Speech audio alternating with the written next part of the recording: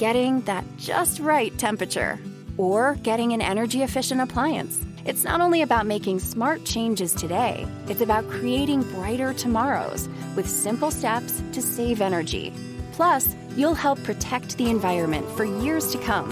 A better world for you, your family, and your community. Get started with rebates and discover what energy-efficient choices can help you power what's next at AlliantEnergy.com/rebates. As an Alliant Energy representative, I really enjoy helping businesses save. Today, I visited a business that asked for a free energy audit. After walking through their facility, I let the customers know how much money and energy they could be saving. Plus, I gave them an action plan detailing how to improve their energy efficiency. I showed them how they could save even more with rebates from Alliant Energy on equipment upgrades. If you are interested in saving energy and money, schedule a free energy audit at AlliantEnergy.com/energy audit. Today, we are reacting to the news that DeMarcus Ware is officially on Denver's coaching staff. We're sharing our immediate and key takeaways from Denver's OTAs. You are listening to the Huddle Up Podcast. Welcome to the Huddle Up Podcast, your go-to show for all things Broncos.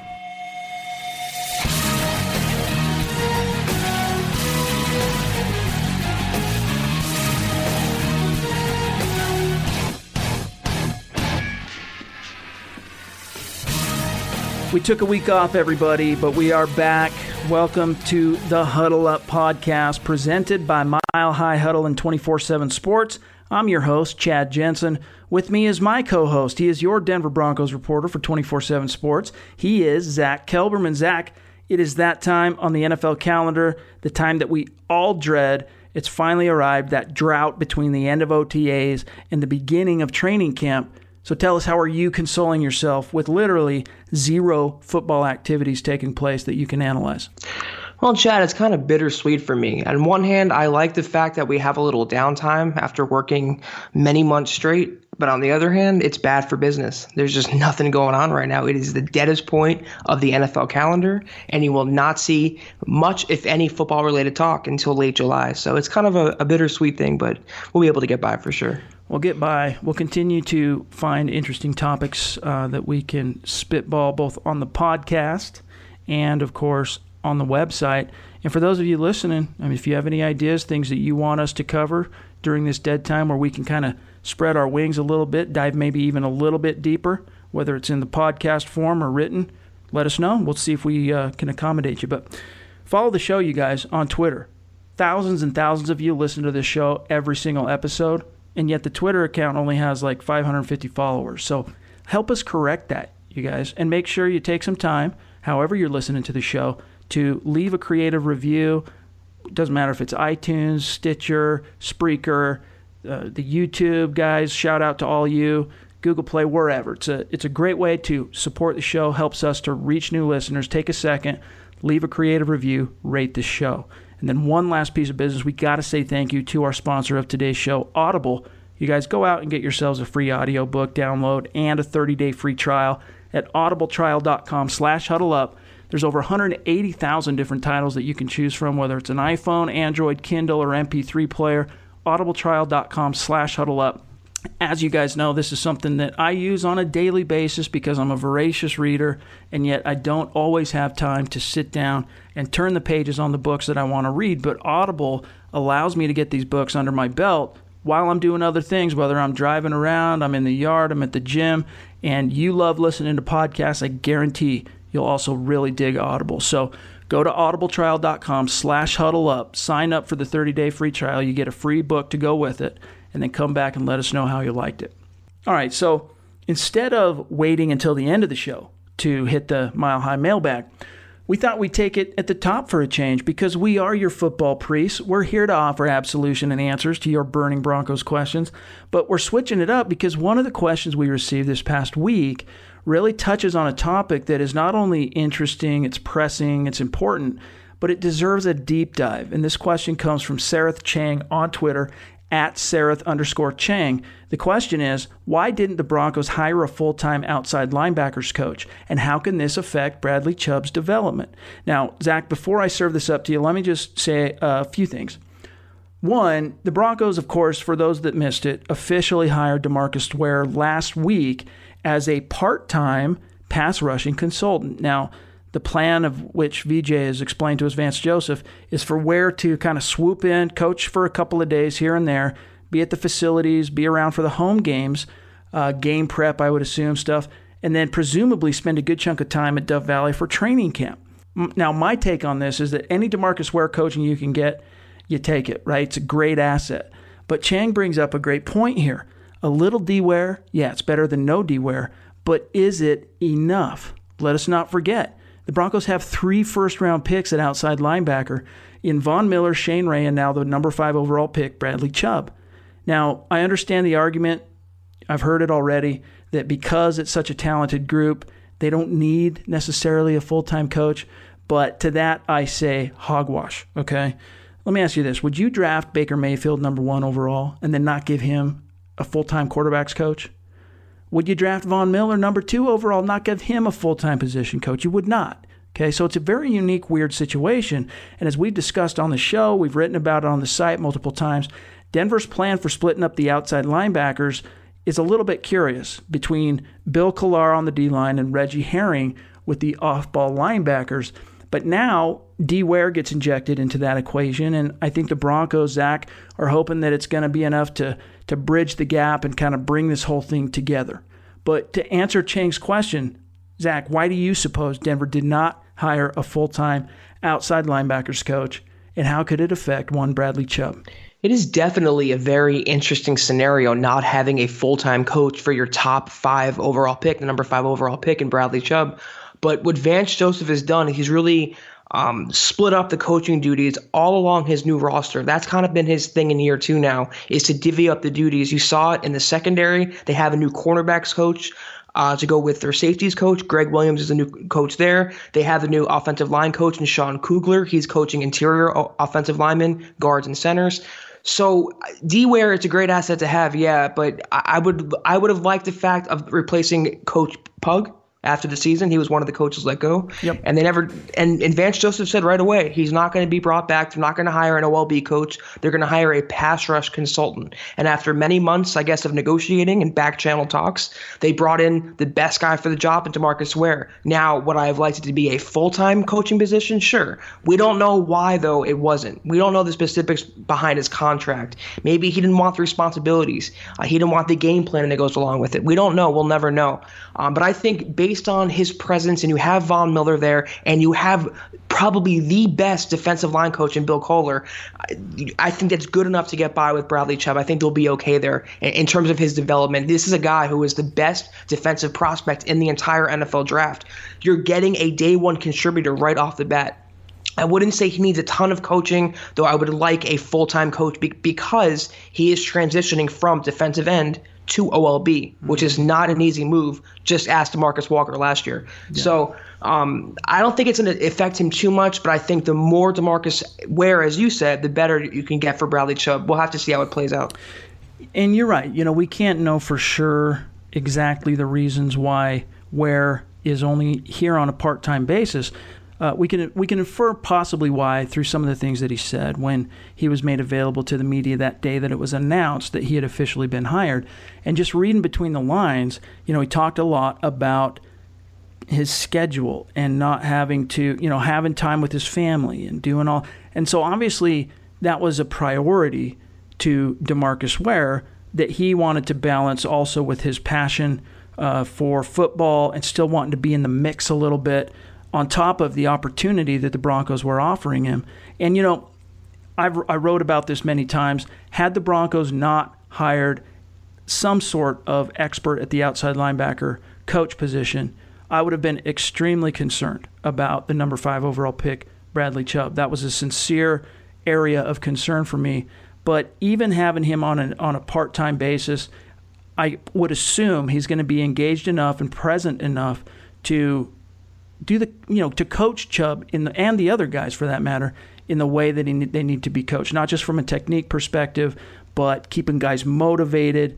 My biggest question, we talked a little bit about this, Zach, off air before we started tracking here, but Vance Joseph talked about that Ware's going to be available for home games, okay? Well, that's 8 games on a 16-game schedule. What are the Broncos going to do when they're on the road? And so, you see him on the sidelines, right? When the defense leaves the field, offense goes on. You'll see the defense on the sideline getting coached up by their position group. You'll see him going through cut-ups of plays. You'll see him looking at little film shots and all that. You'll have coaches saying, hey, man, on that third down, you took too wide of an angle, or your hand technique was a little off here, or maybe you should have thought about doing this type of a move. And on home games, great. He's probably going to be there, be available for those type of in-game adjustments, motivation, technique, strategy, all that. But what's going to happen when they're on the road? And that's when we're going to really find out whether or not this was the right decision as an organization to, it's great for the fans bringing in D. Ware, but is it going to make the sausage? That's still a question that is yet to be answered. But again, some D. Ware is better than no D. Ware. Yeah, and the onus does fall on Reggie Herring and Bill Kolder. Yeah. No, they're two of the best position coaches in the NFL, and Von Miller is actually working with those coaches in that room. It's an interesting dynamic. It's not very common. They're kind of going unorthodox with this setup here, but you have Von Miller, who learned from DeMarcus Ware. He took the torch from Ware. And now you have Bradley Chubb taking the torch, hopefully, from Von Miller. So it's kind of like the way of life in the NFL. It's a circle of life. And the only reason, I think, this is my opinion, the only reason they brought in DeMarcus Ware was to coach up Bradley Chubb. You don't need to teach Von Miller anything. You're not going to teach Shane Ray much. They already played together. Shaquille Barrett. This was for Bradley Chubb, and it was a great move by Vance Joseph. It was a no-brainer move. I would have liked him to be full-time, but hopefully what he can teach between now and the regular season can carry over where Bradley Chubb can ride without the training wheels. One thing you think about Von Miller at this stage in his career, in his prime, aside from winning Defensive Player of the Year, there's no individual or team accolade this guy doesn't have on the resume.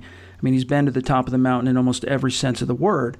So you don't have to worry about his technique. You don't have to worry about his get-off. But here's one area that I do think that DeMarcus Ware is in a unique position to be able to coach Von Miller, and that's from an accountability, motivational, tempo, are you really giving us 100% on your motor type of perspective? Like, maybe it's a third down and he didn't quite see the effort. Some coaches might be a little bit intimidated to get too much up into Von Miller's grill, not in like a drill sergeant way where you're seeing DeMarcus Ware, chew him out or anything, but rather having the wherewithal and also that dynamic of respect between Von Miller and DeMarcus Ware for DeMarcus Ware to be able to come in and say, hey man, Von, dude, that play, that wasn't Von Miller. Come on, man, let's step it up. He can do that. And in that sense, I think it's something that can help keep Von Miller a little bit more centered, a little bit more accountable, that perhaps even last year when things started going off the rails for the Broncos, Von Miller finished with 10.5 sacks. He was still a great force if you look at the Pro Football Focus metrics in terms of pressures. He was among the best in the NFL as usual, but the sack totals really weren't there. 10.5, at least he got to double-digit sacks, and that's great. But you didn't see any of those game-changing plays that you're accustomed to seeing from Von Miller. Who knows exactly why? There's a lot of situational variables that probably went into that. However, you got to wonder how effective Coach Pug was at that point. Was he at a point in their relationship, having been there? I think it was his third season coaching the outside backers, but the first season without DeMarcus Ware being a part of that equation, did he have the wherewithal to get after Von if he wasn't seeing the type of effort that he wanted to see? Because there were times, you can go back and look at some of the film. There's times where Von Miller blows off the ball and, almost makes a play, and it's like, man, he was so close.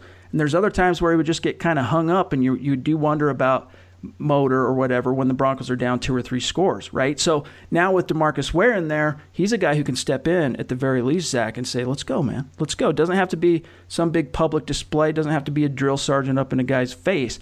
But he does have that posture with their relationship, the master and the Padawan, to call Von out if necessary.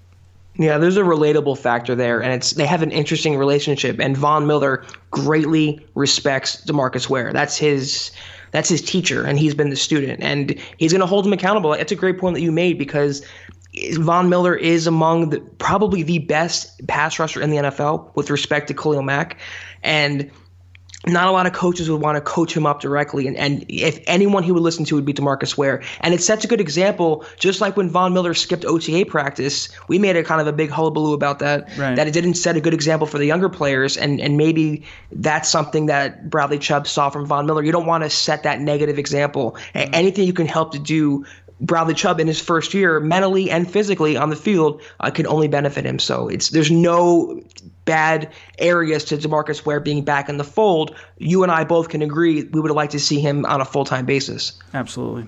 Well, and one last thing I want to say on this topic that's very interesting is, we don't know exactly how far into the conversation Chad Brown got in terms of being one of the options the Broncos were considering for this position.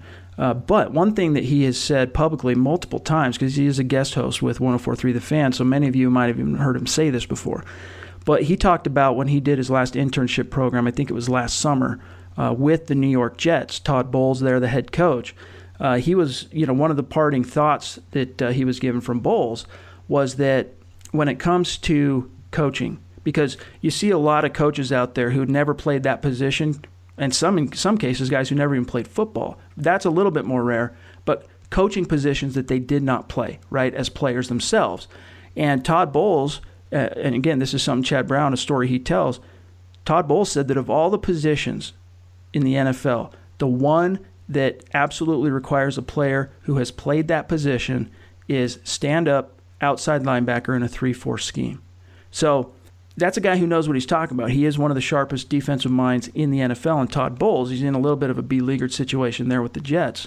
But what we can infer from that is that the Broncos recognize that as well, right? So they wanted to bring in someone, whether it was a Brown or in this case, obviously their top candidate was DeMarcus Ware, who can apply his practical experience to not only the teaching aspects, but also when they're out on the field, like Bradley Chubb was talking about this last week in one of his interviews, he talked about the fact that they've been studying some film together as a unit, and that DeMarcus Ware will point out things, right, from an opponent, whether it's the way an offense is set, whether it's some kind of a tell that the tackle's given off, that none of the guys, including Von Miller, picked up on, and he'll point it out. That comes from the practical experience of being the guy rushing that passer, and that could pay some immense dividends for the Broncos in that sense. But again, you got to wonder what's going to happen when this team goes out on the road. You know what I mean? I don't know. Hopefully the film will be there enough to where they can diagnose the issues and they can kind of leave Chubb to his own devices. But I don't know what they're going to do. They have, like I said, a big onus on the other coaches on that defensive side of the ball. Yep. And there was a report that came out, speaking of Chad Brown, that the Broncos were interested in several other NFL players, former NFL players. Mm-hmm. And I have to think Brown was among that mix. It just made too much sense along with DeMarcus Ware. But you don't forego the guy who helped you win a Super Bowl, who's a future Hall of Famer. Right. And what's nice about this from a selfish standpoint is the Cowboys wanted DeMarcus Ware. They wanted to hire him in the same role to coach up DeMarcus Lawrence, their star pass rusher. Right. So it's nice that the Broncos beat his original team to the punch, and they have him under contractual obligation, however brief it may be, for the entire season. Yep. By NFL rule, he is prohibited from coaching any of the other 31 NFL teams as, an actual employee under contract with the Denver Broncos, but it's got to be cool. I mean, one of the coolest stories behind DeMarcus Ware coming to Denver and playing that pivotal role in Von Miller saving his career from the brink of utter destruction, coming out of that terrible 2013 season in which he was injured and suspended, get into 2014. I mean, for those of you who grew up with John Elway posters on your wall, okay, imagine going into the NFL and the guy who shows you the ropes and teaches you, and you end up getting the torch passed from him to you, was John Elway. That's how it was for Von Miller with DeMarcus Ware. Growing up in Texas, he was a Dallas Cowboys fan. He grew up absolutely idolizing DeMarcus Ware, only to have him end up in Denver. And then it's such a storybook aspect to see that how pivotal he was in terms of Von Miller not only turning his career around, but the Broncos winning the Super Bowl, him becoming the Super Bowl MVP. So it's very serendipitous in that respect. How perfect is that? How storybook, how Hollywood is that? Mm-hmm. And now he's getting coached by him. Like, you can't write this stuff. So we're optimistic. We have our doubts. We won't be able to see exactly how this arrangement, to answer your question, Chang, exactly how it's going to shake out. But overall, I think both Zach and I can agree that, we're at least optimistic in the fact that some D-wear is better than no D-wear. So absolutely. We move on to our second question. I think we'll keep it with 2 questions for today. It's from friend Jacob Smith. Win from now on is how he's got his name titled on Twitter, but it's at JSMileHigh9798. His first question, will we have a Mile High Huddle Fantasy Football League for me to get my revenge? Yes, to answer your question. For VIP subscribers, we're going to hold another fantasy league when we get a little bit closer to the season from VIP and staffers who want to participate. So yes, we'll hit you up on that. Second question, what's the best case scenario lineup for the no-fly zone? Chris Harris Jr. and Bradley Roby should have 1 and 2 locked down, even though both can work the slot, which Harris is more suited for. But your answer, what's the best case scenario? What's the best lineup in your mind for the no-fly zone, Zach? At corner and safety? Yeah, let's just go through the whole thing. All right, let's do the whole secondary. I think, obviously, Chris Harris Jr. is your number one now with Aqib Talib gone. But what's nice about him is he thrives in the slot. So if you can find 2 good outside corners, that can really allow Chris Harris to do his damage in his wheelhouse. And those 2 outside corners, by default, are Bradley Roby, your former first-round pick, and their free agent pickup, Tremaine Brock. They're not going to throw Isaac Yiadom in the mix yet, the third-round rookie. They have Brendan Langley, who's coming off a brutal rookie campaign. He's not ready yet. So you're going to see a mix of Harris, Roby, and Brock on the field. They run a lot of 3 cornerback sets on that defense. In a best-case scenario, you have Roby and Brock locking down the outside and allowing Chris Harris Jr. to work the slot. Yeah. Safety, I'm not the biggest fan of Darian Stewart, but I think by default, by keeping him in the mix, he will start at safety, one of the spots. And, of course, the other one has Justin Simmons locked in there. He's a future Pro Bowler as far as I'm concerned. A lot of potential with him. Yeah. But Sua Cravens, this was one of the pickups I love the most this offseason.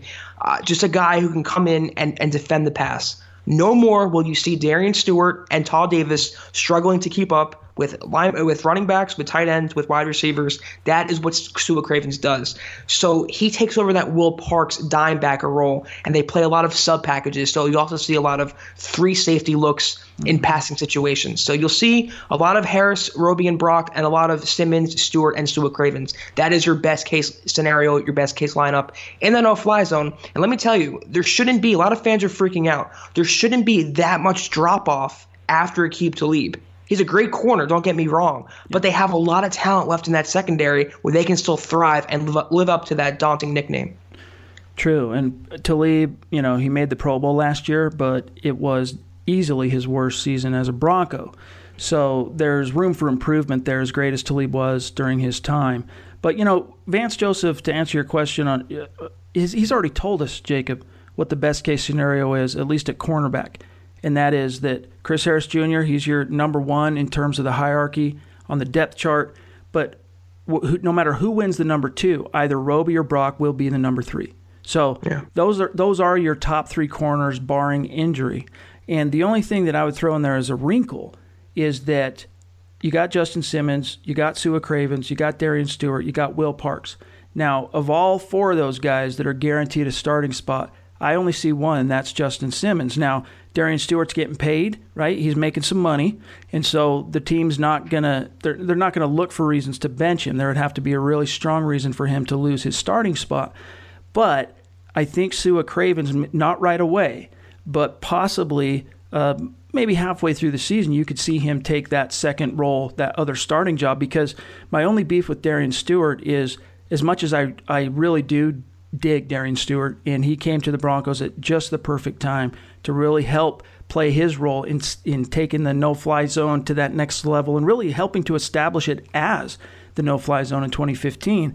But how many times last year did you see Darian Stewart get beat over the top? I mean, way too many. It was too much. And one of the reasons why is he's slowing down. He's getting older. He doesn't have that twitch and that long speed to keep up with guys. And so from a personnel and an X's and O's perspective, the Broncos have to be aware of that. They have to scheme accordingly. They have to manage their depth charts accordingly.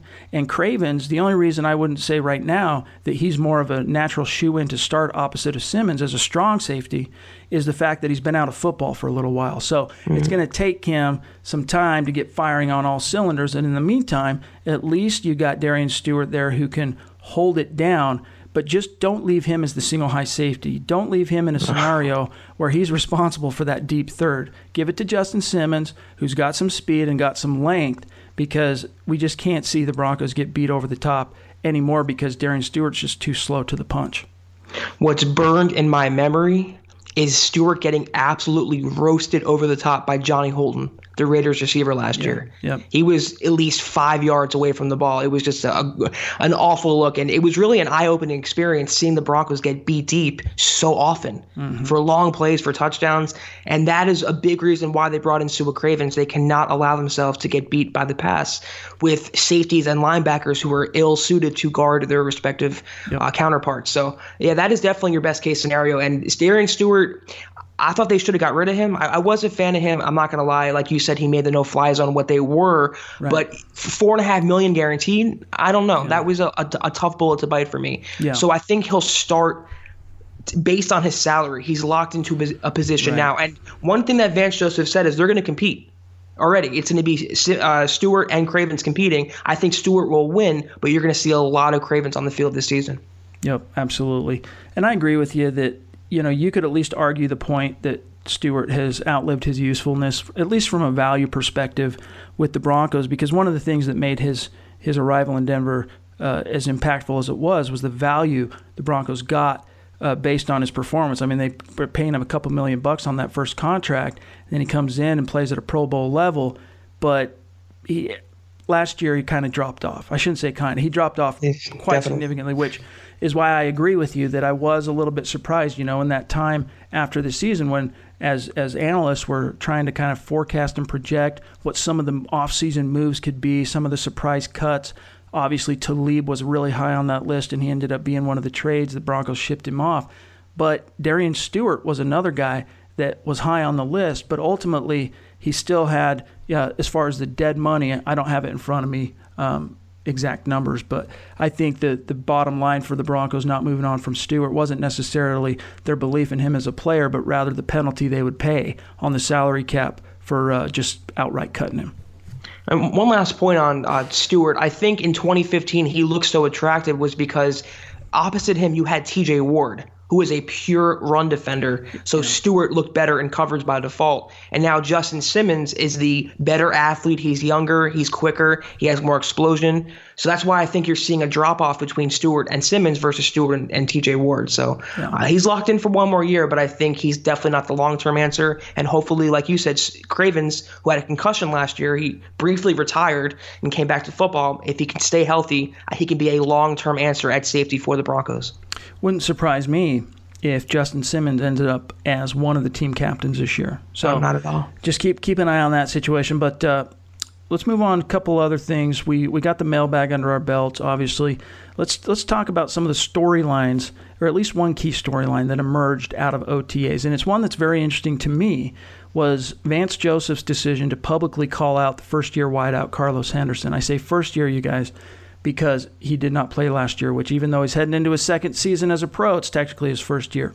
But anyway, Henderson, of course, missed the whole rookie year with the thumb injury, and heading into this, his second offseason training program, he's mostly been missing in action. And we found out that he's been dealing with a hamstring that's kind of flared up on him, which has caused him to miss multiple practices. And then Coach Joseph, publicly, he lets us know, it's a hamstring. And then he says, quote, "It started in phase 2 and hasn't got better. He's got to get back on the field if he wants to make this football team," close quote. Now, you wrote about this, Zach, but the reason this is interesting is because, A, Henderson is a 2017 third-round investment. That's what he represents. And B, it's not often that you see a coach publicly kind of call out a player who's injured. Now, we all know the injury bug is the great leveler. It's no respecter of persons. It can strike at any time. For VJ to come out and say what he did, calling Henderson's future into question and his place on the team, I don't think that was a slip of the tongue. I think VJ was trying to motivate this kid, Zach, trying to reach him somehow, because you can't make the club from the tub, right? We've heard that a million times. We've heard availability is the best ability, right? All those cliches. But what do you make of VJ's comments? And do you believe, Zach, as some fans do, you just take a look at my Twitter mentions, that the coach was out of line pressuring an injured player to risk further injury by rushing back to the field? First of all, I kind of call out Vance Joseph for the way he's handled some injured players, and that started with Shane Ray. And I wrote about this a couple times, and I put it on Twitter. If this is way off topic with Shane Ray, but it pertains to Carlos Henderson. If he was injured, Shane Ray, if he had a sore wrist, which he admitted it bothered him throughout the whole course of the offseason, why was he practicing? They held out 4 or 5 other injured players. Why not hold Shane Ray out for voluntary, non-contact, otherwise meaningless practices? So then he follows that up by wanting to make an injured player get back on the field who has a hamstring injury, and hamstrings are one of the most notoriously nagging injuries in all of sports. It is so tough to come back from, and unless you give it the proper time to heal and rest, you're going to re-aggravate it and make it worse. Why get... Mary redeemed a $50,000 cash prize playing Chumba Casino this year. I was only playing for fun, so winning this was a dream come true. Chumba Casino is America's #1 social casino experience. It's serious fun. With over 80 casino-style games to choose from, you too could win life-changing amounts of cash. Be like Mary. Log on to ChumbaCasino.com and give them a whirl. That's ChumbaCasino.com. No purchase necessary. Void or prohibited by law. 18+. Terms and conditions apply. See website for details. The voice in the preceding commercial was not the actual voice of a winner. I'm on the field now when it's minicamp is over and they have a 6-week break. But aside from that, I think it was a public way of motivating him. Mm-hmm. You could not script a worse start for Carlos Henderson. This is entire rookie year with injury. Then he gets popped for marijuana in January. Now he's missing all practice time with a hamstring injury. He was a 3rd-round pick. They wanted him to contribute as a juice guy. They wanted to add some juice on offense, juice on specials. Didn't work out. I think it was Joseph's way of really motivating him in a roundabout way to get back on the field and earn his spot on the 53. Competition is the name of the game right now in Dove Valley, and they have a lot of other receivers. They drafted Cortland Sutton. They drafted Deshaun Hamilton. That was an indictment to me on Henderson and Isaiah McKenzie. Yep. So they have receivers waiting in the wings. Those 4 are locks, along with Demarius and Emmanuel. It was a way to motivate him, I think. It was a way to publicly send a message to him and get back on the field, earn your place here. I don't know if it was the right thing to do because he was injured, and you can't blame him for getting injured. Hamstrings are just a pain in the butt. I think that's what Joseph was going for, is to say, listen, you have to step up or risk getting cut, shape up or get shipped out. He's definitely trying to motivate the kid, and I think he's also trying to say that, listen, injury is what it is, but you got to toughen up a little bit sometimes. And again, it's OTAs, which is why he wasn't being forced onto the field, okay? There wasn't more pressure being put on him internally. But once they get to training camp in the preseason and roster battles are being decided, I mean, NFL players do it, you guys, on a day-in and day-out basis. Fight through pain, fight through injury. And unless it's literally something that makes it impossible for you to execute your job. I mean, players, they understand that if they're not on the field, even if they're hurt, they're going to, and it's not always in their best interest long term, but they're going to fight through the pain, right? They're going to get out on the field because they're so paranoid about losing their place in the sun. They're so either paranoid about losing a starting job or at least their place on the roster. And I think it's some of these football realities that have yet to dawn on Carlos Henderson, and we cannot, question why. We don't really know. But obviously, this kid is still acclimating to life as a pro. If he's having to be told by Vance Joseph, whether publicly or privately, that, listen, you can't make the team if you're injured, I think there's enough room there to possibly assume that the Broncos aren't completely convinced that this guy couldn't go. I mean, that's just my own opinion. Doesn't necessarily mean it's true. I'm not saying I've been told that because I haven't. This kid, though, it's just such a shame, Zach, because he's such a talent. Like, he was just a tackle-breaking machine in college.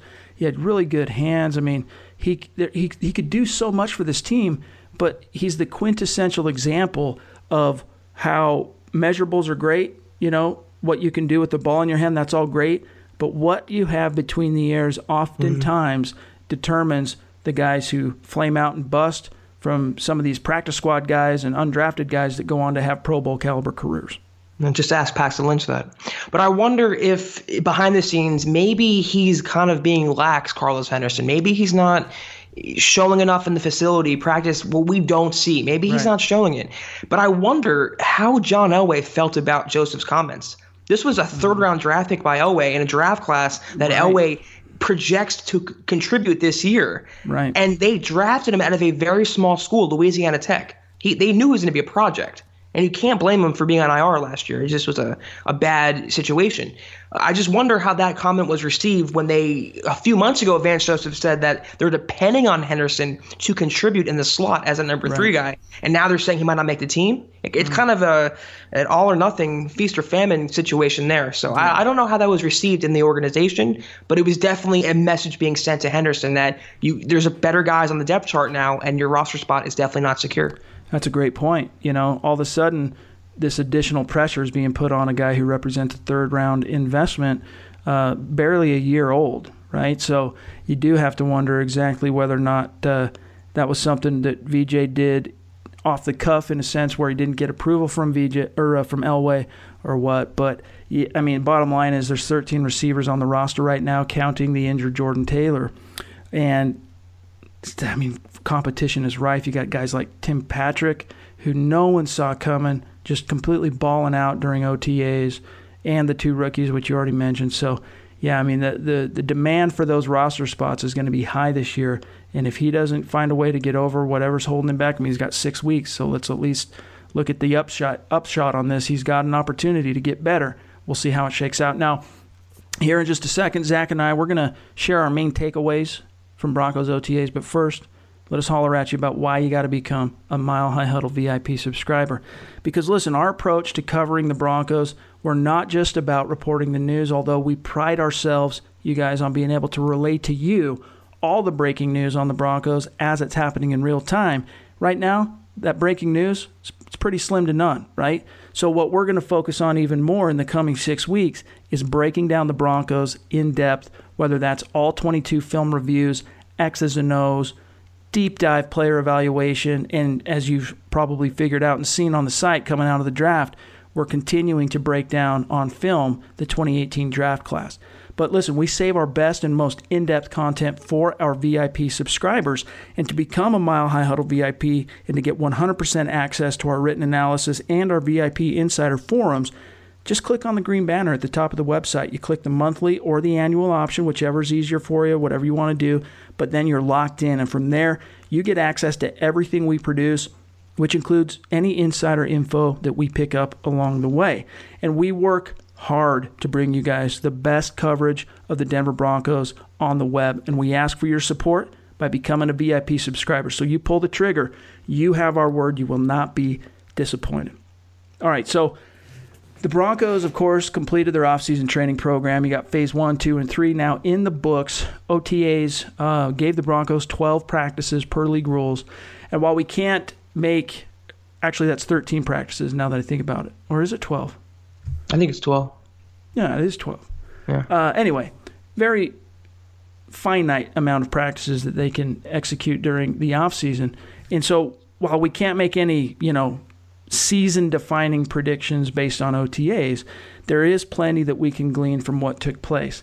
Now, Zach and I will go through and we'll share what we believe are 3 key takeaways from OTAs. And Zach, why don't you start us off? Well, for one, and something I just kind of touched on with Henderson, was a different Vance Joseph in his sophomore year. This is a guy who was brought back, I believe, by the skin of his teeth. There was a case that they should fire him last year after his 8-game losing streak and finishing 5-11. I think he's really out to prove that he can be this leader of men. You're seeing a different persona with him. He's a little more rigid. He's taking commands a little more, being a little more assertive. And I think he heard the call from John Elway that to step up and be that leader, the reason they hired him. And you saw that with the Henderson thing where he kind of made a statement. If he went out on a limb and he took that into his own hands, he's showing his superiors that this is my team, so I'm the coach, and I want to kind of make a case with my players. So, and I'm not saying that it's going to make any difference. He even said himself, Joseph, that the wins and losses will determine his fate in the fall. That's what's going to come down to. If he can make the playoffs, he's guaranteed to be around another year. If they have another losing season, I think he's gone. But so far from what we've seen in practice, you're seeing a much different Joseph, not only in coaching the players, but also addressing the media. He just strikes me as much more assertive, trying to be a little more dominant, just as a real hard-nosed head coach and not so much of a player's coach. Yeah. Second, I absolutely... Let me just say something on that real quick, Zach, before you jump to your second one. I agree with you that he seems to have a little bit more of an edge to him, right? Like when he's talking, he's got, I don't know, he's just got kind of an edgy energy about him. He does. And then the other thing that we've heard more than one player say is that, and these are guys who've been around, who were here last year to see what Vance Joseph was like as a first-year head coach, but saying this year that he has a sense of urgency and that he's actually in the trenches, rolling up his sleeves, coaching on a one-on-one basis, whereas last year he was more of a, the 10,000 feet guy, just kind of making sure things were running smooth, but now you're actually seeing him in the trenches coaching alongside his assistants. So interesting developments from VJ. On one more point on Joseph, I don't put too much stock into what's said in May and June. This is sunshine season. This is rainbows and unicorns. So it all will be determined in the fall, and it's not going to matter unless they win. And he's still on the hot seat. Let's not change anything here. There's no more excuses left for him.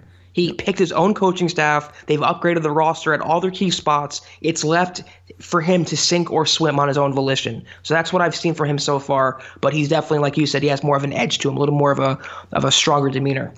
My second takeaway, though, I love these rookie wide receivers. I cannot say enough about Sutton and Hamilton.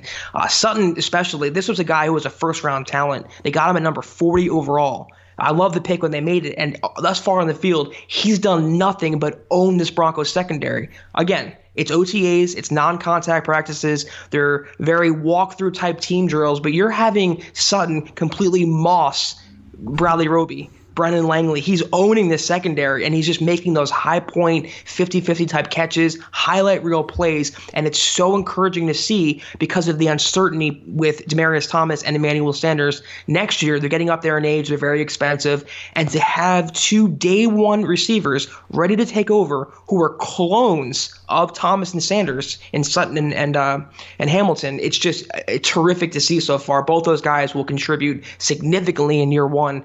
I love what I've seen from them so far, and you cannot have enough weapons for Case Keenum. Definitely. Yeah, Sutton has been the star of OTAs. And again, take it for what it's worth. It's OTAs. But the early returns on Sutton and Hamilton as well, but especially Sutton, is that of all the second-round picks John Elway's made in the last 5 years, this is the one that seems like the real deal. Yeah. It's the sure thing. And the jury's still out on DeMarcus Walker. I think he'll have a good season. But speaking of that, my third takeaway from OTAs is competition. There are so many roster battles right now taking place, and they're letting it develop into training camp, which is the no-brainer move. But you have it at quarterback with Lynch and Kelly, running back with those three running backs, receiver, tight end, cornerback, safety, inside linebacker with Josie Jewell, defensive line when you have Shelby Harris, Wolf, Gotsis, and Walker. It can only make the Broncos better, and they're really allowing all those players to push each other, and the best players to play. And that's very smart on Joseph's part, and he's not letting anyone fly by the seat of their pants. They're not letting anyone just start based on reputation or past experience. They're really preaching competition, and it's only going to make the team as a whole better. So I like what I've seen from that so far. These guys are on notice, right? There's small handful of guys who aren't on notice. Von Miller, Chris Harris, Derek Wolfe, Case Keenum, obviously. A couple other guys, maybe. Everybody else, that's about it. On notice. And you think back to the Peyton Manning years, right? Like there was 3 to 5 actual roster spots up for grabs at the very bottom of the roster. Most of the depth charts were pre-decided before you even got to training camp because it was a veteran team built to compete and contend, where they were leaving very little up to chance. And Peyton Manning was able to do so much of the heavy lifting for most of those years that it could make up for maybe some of the lack of attention that the team had at the bottom of the roster. They didn't have to lean on their youth quite as much, whereas this year, coming off 2 consecutive seasons of missing the playoffs, and of course the most recent of 5-11, it is all about competition, and they are churning this roster.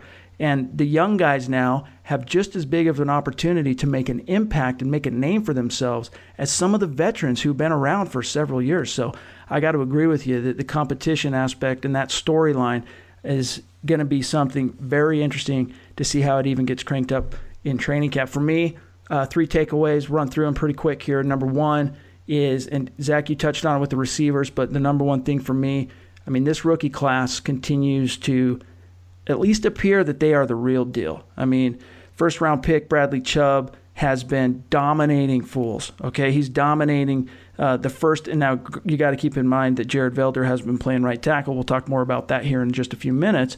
But he has been dominating his opponents and completely wrecking Bill Musgrave and Case Keenum's attempt to, operate their offense and install their system. I mean, he's just been an absolute freak. And then on the second and third team, you have the other rookie, the undrafted kid, Jeff Holland, also dominating. And Joe Woods saying that he's absolutely blowing people away, to quote him there. So just on the defensive side of the ball, very exciting. And, of course, at the edge rusher position, we've talked a lot about that tonight, but good to see those two guys. You get to the receivers, I think we've said enough there. You look at Josie Jewell, who has earned props from multiple veterans, and you just go down the line. We haven't had a chance yet to see Troy Fumagalli because he's coming off some stuff, but from front to back, I mean, this is looking like a rookie class that is coming in that can compete and contribute right out of the gates, and that's what the Broncos need this time. The Broncos, unfortunately, due to the last couple of years, they are in a position where they have to be able to rely on their depth and their youth. They were in that situation last year, and as we saw, the 2017 class was found wanting. I don't think you're going to see that this year, Zach, with the 2018 class. I think you're going to see these guys step in and really make a contribution. I said it before, and I'll say it again. This was John Elway's best draft haul as Broncos GM. And I don't think it's particularly close. You have a mix of day one contributors, steals like Chubb and Sutton, and also long-term successors at corner, at inside linebacker, at tight end with Fumagalli. David Williams, a running back. They have Sam Jones, the guard, who can maybe be a starting caliber guard in the future. Front to back, like you said, he knocked it out of the park, John Elway, and they're going to have depth at certain spots, which was killing them last year, especially at receiver when they were dying for someone to step up as a number 3. They used Benny Fowler, Jordan Taylor, Cody Latimer. They didn't have anyone. They had Hunter Sharp at one point playing number 3 wide receiver. Now they have Courtland Sutton and Hamilton. Both those guys would start on another NFL team or be a number 3 at worst. Yep. So I think the depth is by far their biggest attribute from this rookie class, and you're going to see a lot of instant contributors, like you said. Number 2 for me is the realization that Case Keenum has already established himself as a leader. And we heard from him the day he got to Denver, was introduced, that he's, quote, looking forward to the opportunity to, or to earn the opportunity, I think it was, to be a leader. And we have seen that happen in virtually no time flat. The entire offense is responding to him. Demaryius Thomas talked about this kind of weird, awkward transition phase where he was kind of expecting himself, DT, to kind of be showing Keenum the ropes, and they got to a huddle and they were about to call a play, and Keenum said, and DT went to start speaking, and Keenum kind of stopped and said, "No, I got this. And DT was like, "Sweet. Finally," 2 years post Peyton, where he's kind of had to step up and be that vocal leader. That's not his game. He's notoriously a shy, introverted person. Yeah, and the Doubting Thomas 30 for 30, I think it was, ESPN did. His own father talks about how cripplingly shy DT is. So for him, he can lead by example. That's no problem. But for him to be that rah-rah guy and to step in and kind of take command, that's never been his bag. And Emmanuel Sanders, he can't do that for the offense. He's been too much of a diva guy. I don't think guys take him very seriously, just to be frank with you. It has to come from the quarterback position, and we're seeing it with Keenum. Now, it hasn't been perfect. I mean, number 1, they're going against the Broncos defense, which is still loaded with talent. And number 2, they're all learning a new offense. There's some common themes left over from last year, but mostly, and Bill Musgrave has said this multiple occasions now, he completely installed a new offense. Which, speaking to that, and then I want to get your take, Zach, it's a more player-friendly offense. So that's going to allow guys to hit the ground running and assimilate this new install and this new playbook a lot more quickly, to where it becomes second nature, where they're not thinking on the field. Last year, I mean, Chad Kelly told us, I don't know if he was supposed to say this, but during an appearance he made on draft night on Denver radio, he said that one of Mike McCoy's playbook had over 1,000 plays in it, okay? Absolutely ridiculous. They would practice plays knowing full well many of them would never get put into the game plan. And then they would run plays on game day that they had not practiced. It was just a completely helter-skelter approach offensively. There's a reason it didn't work. There's a reason he got fired. But you're not seeing from what the guys are talking about, the calls, the verbiage. You're not seeing long encyclopedic type of play calls. It's a system that Musgrave, who's very smart and very savvy as a former quarterback himself, has made, knowing that, look, even though this is my second year, let's call it, I guess it's his first year as a full-time offensive coordinator, but he's knowing that he's having to install a new system to make this as easy on his players as possible, which is great because Gary Kubiak's system was not player-friendly. Mike McCoy's system was not player-friendly. So you're seeing the guys struggle a little bit in terms of picking up the offense, but I think once you get into training camp, the install and the teaching part of it is done now. And so you're going to see guys spend this next 6 weeks while they're on vacation, nosing the playbook a little bit to just kind of solidify what they've learned, get to training camp, and you're not going to see players thinking so much. And I think, Zach, that's going to be a huge asset for the Broncos. Yeah, based on everything we heard, Mike McCoy's playbook was like a Cheesecake Factory menu. It was just way too thick. It was way too many plays, and it was not being digested easily from the Broncos players. But that's what Bill Musgrave wants to do. Last year, he couldn't retool the system. He kind of just pared down the playbook. He didn't overhaul it. And now he's putting in his own plays, his own schemes, and it's going to help the whole offense, not just the quarterback. Now with Keenum, we mentioned competition, how good it is for the rest of the team. But the one area where it's so nice not to see competition is starting quarterback. Yep. Finally, to have that guy settled going into training camp, not having it last through the preseason, and not giving that quarterback reps with the first team and letting him build chemistry. And speaking of chemistry, Keenum is holding that passing camp with Thomas, with Sanders. They've already started to gel, and it's so encouraging to see. And that's one thing the Broncos really, really liked about Keenum in Minnesota, was that he came into a very risky situation and not a favorable situation, from Teddy Bridgewater, from Sam Bradford, and he rallied that team to one game within the Super Bowl. Yep. And he's not the most high upside. He's not a Pro Bowler. He's not a Peyton Manning, Tom Brady. They don't need that. They need a stable hand who doesn't turn the ball over, can make plays, survive in the pocket, and lead this offense. They had no leadership on offense the last couple of years. Simeon was not a leader. Lynch wasn't a leader. Your best leader was probably C.J. Anderson, and that's not saying much. Yeah. So to have someone like Case Keenum, just his presence alone in that huddle, like you mentioned with that anecdote with Thomas, it's going to help them tremendously. And not only that, but his physical talent. He can make plays. You can win on the arm of Case Keenum. He is not Trevor Siemian. So it was a great pickup. They saved some money there by not going after Kirk Cousins. They zeroed in on Case Keenum. They got their man, and they feel like his best ball is ahead of him. He's only 30. And this is his first real starting gig now, and they feel like he is scraping, the tip of the iceberg here. So it's a great pickup, and I've loved what I've seen so far. The real test will come when the Bullets start flying, but nothing but encouraging beginning so far for Keenum and the Broncos. That's right. He's still young enough. I mean, we don't want to get too far ahead of ourselves, but he's young enough that if he just gets in here and dominates, and as Zach said, he doesn't have to be an all-pro, but if the Broncos win and he plays at an above-average level, he's a guy who could be Denver's long-term quarterback. Doesn't have to be Chad Kelly. Doesn't have to be Paxton Lynch. He's young enough that he could play in Denver another 10 years. That's the truth. So, we can't get that far ahead of ourselves and expect that. But agreed. I mean, John Gruden told him coming out of college, Keenum, you're going to be okay. And I think we're starting to see that prophecy, if you will, that football prophecy begin to come true. Now, one last topic, and then we're going to get out of here, is, again, we got 6 weeks basically. Zach reported a couple days ago that the Broncos are expected to report for training camp July 27th. Gives us about 6 weeks. Meanwhile, that's also an opportunity for some of these guys who've been banged up, many of whom did not participate hardly at all during OTAs, to get on the mend, heal up, convalesce, be ready to rock and roll. So as a quick update of the injury report, heading into the dog days of the NFL summer and kind of what we can expect to start training camp, let's run through these real quick, Zach. Jared Veldheer, obviously the Broncos acquired via trade, big right tackle, definitely expected to be ready for camp. And from listening to what Vance Joseph has said, there's no question he's absolutely the starting right tackle. Yeah, there's no one. They had Billy Turner there, but it's not. It's just a placeholder.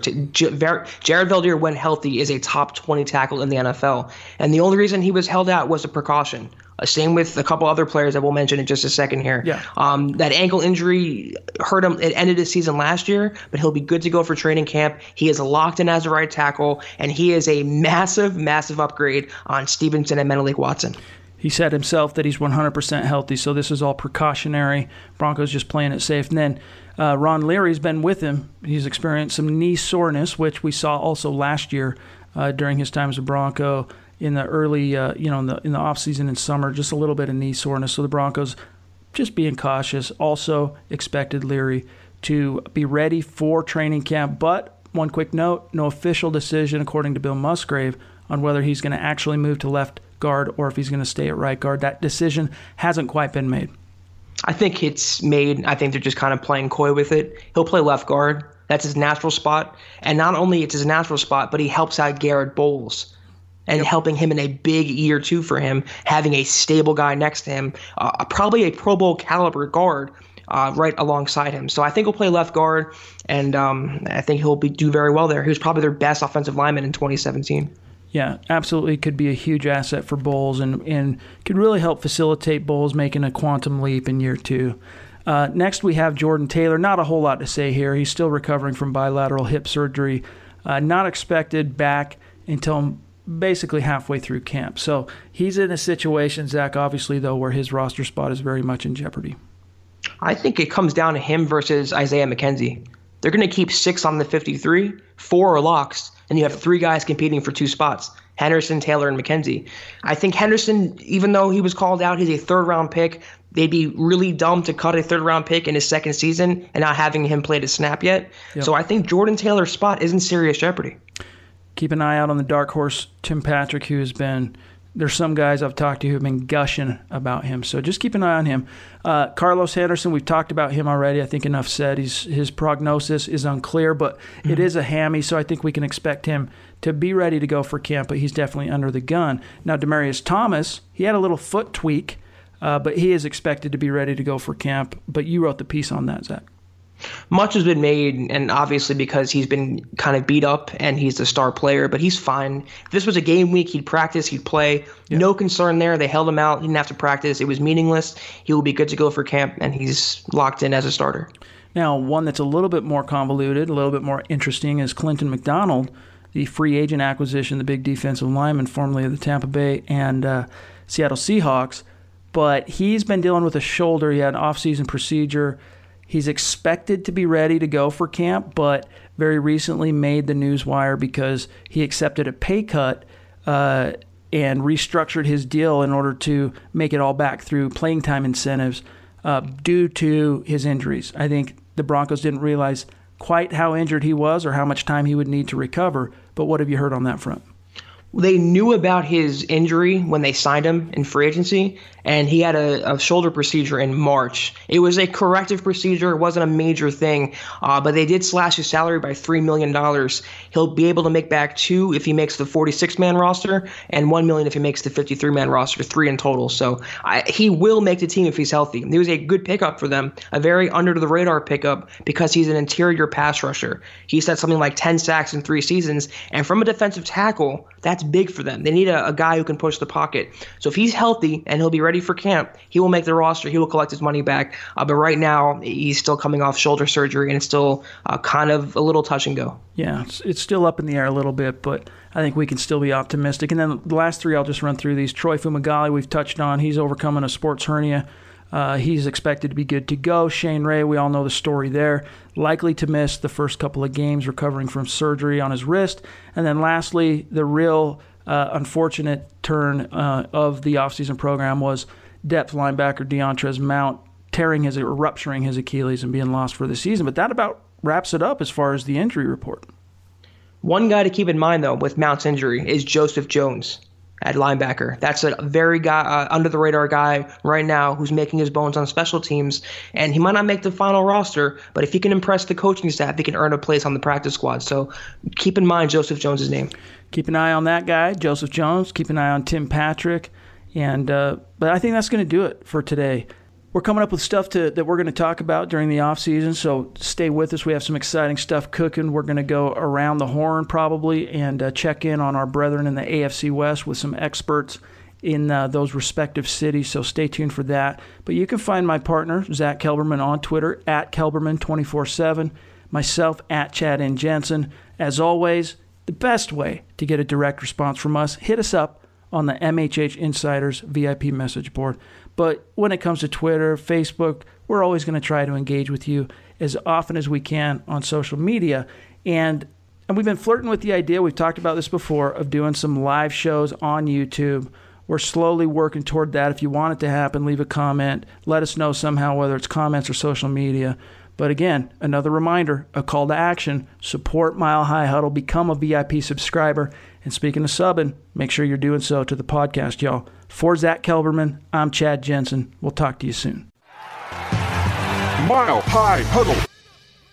Mary redeemed a $50,000 cash prize playing Chumba Casino this year. I was only playing for fun, so winning this was a dream come true. Chumba Casino is America's #1 social casino experience. It's serious fun. With over 80 casino-style games to choose from, you too could win life-changing amounts of cash. Be like Mary. Log on to ChumbaCasino.com and give them a whirl. That's ChumbaCasino.com. No purchase necessary. Void or prohibited by law. 18+. Terms and conditions apply. See website for details. The voice in the preceding commercial was not the actual voice of a winner.